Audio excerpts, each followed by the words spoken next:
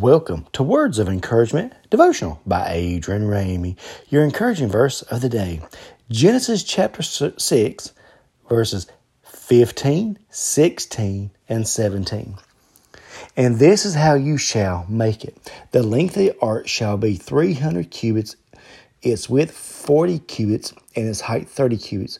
You shall make a window for the ark, and you shall finish it to a cubit from above, and set the door of the ark in its side.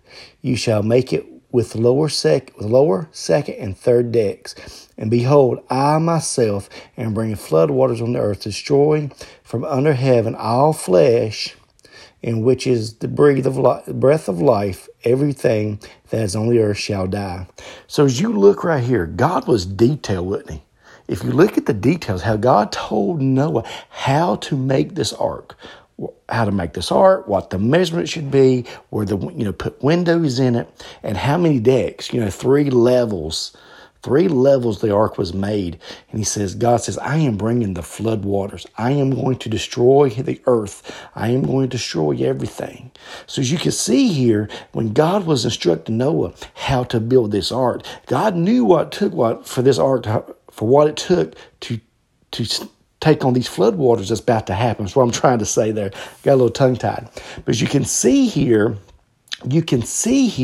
how God is instructing Noah. And when God put this to, instruct him how to build this ark ain't going nowhere. You know what I'm saying? It's going to survive these flood waters. As you can see here now, that God says, I'm going to destroy everything on the earth. All breath on earth I will destroy. So as you can see here now God is in detail, the details, how God is instructing Noah. And what I really want us to get from this devotional right here from today, from these verses, the instructions God gave Noah to do.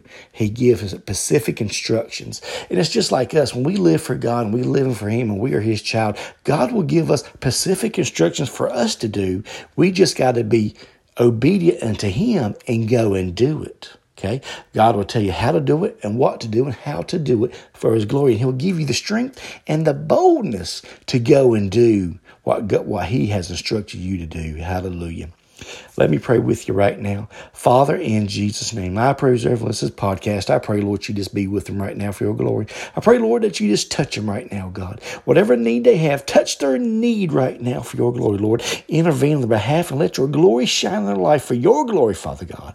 And we want to thank you, Lord, because you're hearing our prayers we speak, and we want to thank you for that, Father God, and for all that you do for us. In Jesus' name we pray.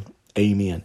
So remember today, when God instructs you to do something, be like Noah here, obey God and go and do for His glory. Have a blessed day.